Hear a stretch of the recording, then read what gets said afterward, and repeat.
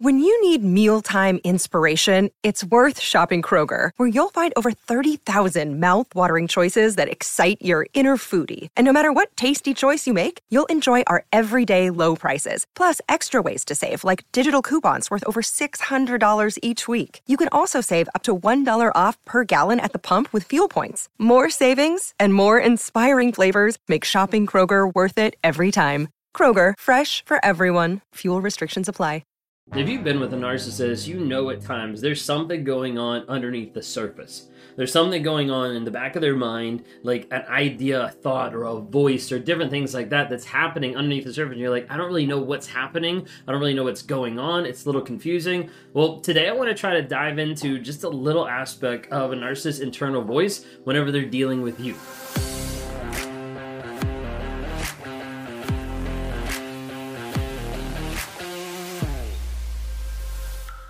If you guys are new here, my name is Ben Taylor. I'm a self-aware narcissist on this channel to provide awareness, growth, healing, and change. We do it on all the different platforms out there: TikTok, Instagram, Facebook, YouTube, LinkedIn, Twitter. Just check us out under Raw Motivations. If you want to listen on the podcast, we're on all the podcast channels as well. If you want to hear from the wife's perspective, we've got a podcast that's out called Trauma, Drama, and Life. Check that out. That's with myself and my wife, Kayla Taylor. Gives just little snips into our life and different questions that people have written in that we're trying to answer and be able to help as we go forward with that. First season's done. Second season's coming out in 2023. Super excited about that, but more to come with that. If you want to talk sometime, I try to help people on a day-to-day basis to get away from the mindset of like, I know this person is toxic, but I still want to be with them. I still want to interact with them. And you know that you're walking back into a bad situation. Oftentimes you're dealing with a trauma bond. Something almost like Stockholm Syndrome that's going to keep you stuck with a toxic person no matter what. And until you actually rewire the story that you're telling yourself, rewire your mindset, you're going to be stuck. It's not just time and knowledge that fixes it, but an actual change in your mindset. And I try to help people on a day-to-day basis work through that process and to have the tools in your toolbox to be able to handle that, to be able to get through the rumination and to start building healthy boundaries so you don't go back and you don't get with a narcissistic person down the road either. So if you want to talk sometime, go to rawmotivations.com, click on one-on-ones. Super excited. We've got the new challenge that just launched recently, which is called the Clarity Challenge. You can go to claritychallenge.net to be able to check that out. If you go to .com, I won't be there because that domain was like stupid expensive, but .net is there. claritychallenge.net. Feel free to be able to check that out. Finding clarity after the toxic relationship. So when we're talking today about narcissists, oftentimes you'll have an interaction with your narcissist, with another person that's toxic, and you'll be talking to them and everything, and you're like, they're not really listening. They're not really engaging with me. Like something is there. They might be there in the same room, on the phone or doing something else, and they might be even responding to you, but you're like, it doesn't seem like they're actually present. Like, what is actually going on?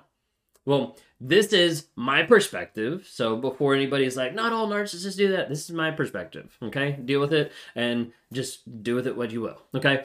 Oftentimes, in a narcissist's mind, there's an aspect of there being the fantasy, okay? Now, we talk about fantasy of like power, of greed, of like looks, of love, ideal love, all this different kind of stuff. But sometimes there's just a fantasy playing in the mind of like, hey, this reality sucks. I'm pretending that there's another one out there that I like even better than what's here. And sometimes that leads to actually the fruition of doing actions to get that reality. Now, that could be cheating, that could be pornography, that could be going out and buying something, living somewhere, doing something, like doing whatever I want, as long as it's what I want to do. It doesn't really matter what everybody else thinks. And so sometimes there's just like this land of fantasy, of dreams, of thoughts, of ideas that a person's living in. Okay. Now, obviously, this isn't just only narcissistic. There's other people that have fantasies and just like dreams and like thoughts and stuff like that. We're not talking about that. Okay. Now, with some of that, there's also this aspect like in the mind that's like overanalyzation. Okay. Overanalyzation of what the other person is doing or saying, or of the people around, or of the things going on in their life. Now, this comes into the aspect of how narcissists are envious of others, or how they think others are envious of them.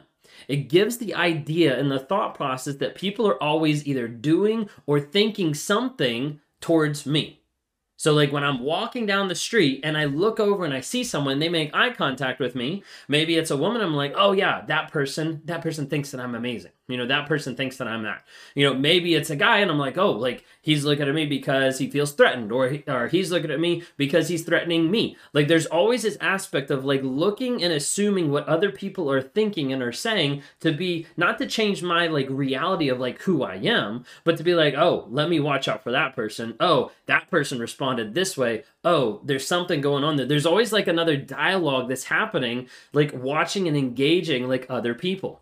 I've talked about this in a previous video about how our narcissist is paranoid, going into the aspect of like viewing one person as being, is that person a threat or not? And thinking that a lot of times everybody in the world is out to get them. Okay? Then you have the aspect of communicating, going through stuff, and they just tune out. Like they just tune out what you're saying. I know some people are like, well, like that's like most guys, period. Okay. Well, like narcissists as a whole, a lot of times can get to the place where they tune out people because what you're saying isn't essential to what they want. Because at the end of the day, it's all about them. Okay. As a narcissist and going through life and how I was, mentally and emotionally abusive, like going through those moments and going through the stuff that I did on a day-to-day basis, I didn't care what anyone else had to say. Another day is here and you're ready for it. What to wear? Check. Breakfast, lunch, and dinner? Check. Planning for what's next and how to save for it? That's where Bank of America can help. For your financial to-dos, Bank of America has experts ready to help get you closer to your goals. Get started at one of our local financial centers or 24/7 in our mobile banking app. Find a location near you at bankofamerica.com/talktous. What would you like the power to do? Mobile banking requires downloading the app and is only available for select devices. Message and data rates may apply. Bank of America N.A., member FDIC. So I could cut people off, I could ignore them, I could just cancel it out. I didn't really care. Like what they had to say, like was nothing to me because it didn't matter to me. Unless it directly affected my work, my livelihood, or what I wanted in that moment, I didn't really care. Like that person coming with like their emotions, like get over it, get back to work. Like that person saying like, hey, like I'm struggling with this, like I don't really care. Like there was not a level of care for anyone else or anything that they were doing because everything they were saying was not essential to my life of what I wanted. Okay? People need to understand, the more they can understand that when you're with a narcissist, it is a one-sided relationship and that side does not include you. Being with a narcissist is all about a narcissist. And this is why even now interacting at times, sometimes it's hard to concentrate. Sometimes it's hard to concentrate in what I'm saying or what I'm doing or how I'm responding to someone, and to sit there and let someone talk to me, sometimes that's hard to concentrate. Just being completely transparent. Sometimes that's hard to concentrate because in those moments, you're thinking through, okay, let me respond this way. Let me do this. Oh, they just look this way. There's eye contact here. There's this. There's always like this whole nother dialogue that's going on inside my head that makes it hard to be able to concentrate, but also makes it hard to concentrate because I'm not always putting that person's needs or thoughts or desires above my own. But instead, it's the selfish aspect of like, hurry up, get through what you're saying so that I can say what I want to say because what I have to say is more important than what you have to say. Like, see how, like, egotistical, like, self-centered that is? Like, that's what's going on a lot of times. The hard part is when you're in a group of people and the conversation doesn't revolve around the narcissist. It's like, uh-oh, like, something's going to happen because if they're not the center of attention, it's like, how do I get that back? Like, what do I have to do? How do I have to act out? What do I have to throw, revolve? Like, what do I have to do to get back to the center of attention? Because that's where I have to be. Because I need that admiration. I need that supply from other people. To give you an illustration, when I was in college, we had cafeteria style, like seating, just like long tables, cafeteria. Like we'd go through the line, get our food, and as we'd be walking there, I'd normally be with like a group of people. In my mind, I would normally be watching and assessing how everyone was walking, how everyone was moving, to figure out where I needed to sit to either be in the center of the tension or with the people that were going to control the conversation the most. Because that's the goal. To be at the center of attention or to get the most attention in those settings. So sometimes the best place was to sit directly in the middle because I knew people were going to be on both sides of me. Then I could be the center of attention. I could have control of conversation either way. Or sometimes it would be to sit closer to the end because the person that's sitting at the end or around the end was a respected person or a powerful person in their communication, and it would leverage and put me in the right position for that communication to either be controlled or be coerced the way that I wanted it to go. That's the thought process of like going through, how can I be the center of attention? You have to remember, narcissists are self-absorbed. Okay, if the conversation is not around me, then less interested.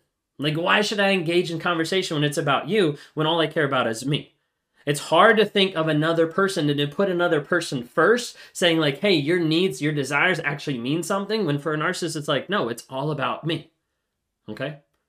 Not about anyone else. So as we dive into that, just trying to give you like an idea of like what's actually going on like in the background, in the thought process, a lot of times for a lot of narcissists. I'm giving you some of my perspectives, some of the stuff that I'm thinking through of like what's actually happening. Sometimes when people are talking, it's more like a dialogue inside my mind of like, what do I have to do next? What time is it? What do I have to work on? Oh, this just popped up. Like all these different things sometimes are like running through my head of like, whoa, this is what's going on. And it has to take a lot of focus to bring it back to say, hey, this is what's going on. Now, it's not ADHD. I've been tested for that. I don't have ADHD, so I just want to make sure that's clear. It's not something like that, but it's something that's inside, that's a constant thing that's always going, to have an idea of this is what's happening. And the idea is if it doesn't go towards the narcissistic purpose, like if it doesn't go towards my purpose or my desire, then a lot of times that mindset is like, well, why does it matter? Okay? So part of it is also personality. There's different narcissists, the different types, the different styles. Okay, for me, on the DISC personality score, I'm like a high D. Okay, so I'm very much like driven, focused, la la la. You know, with Enneagram, I'm an Enneagram 8, so I'm very much like the same aspect, very much like in tune, like driven, all that kind of stuff. And it gives a lot of times an aspect of like, I don't want people to beat around the bush. I don't have time for certain conversations. All those things were stuff that I would use and justify and say in work environments, in relationships, things like that, because it was all about me. No one else, just about me. The more you can start to realize that from a narcissistic perspective, that person, as they're interacting with you, is not viewing you as being in a relationship with them. They're viewing themselves and then other objects to be able to have into their lives. Some objects are closer, some objects are farther away. Some objects are taboo to have, some objects it's fine to have. And you'll notice over and over that if you're in a relationship with a narcissist, it's one-sided, and that side does not include you.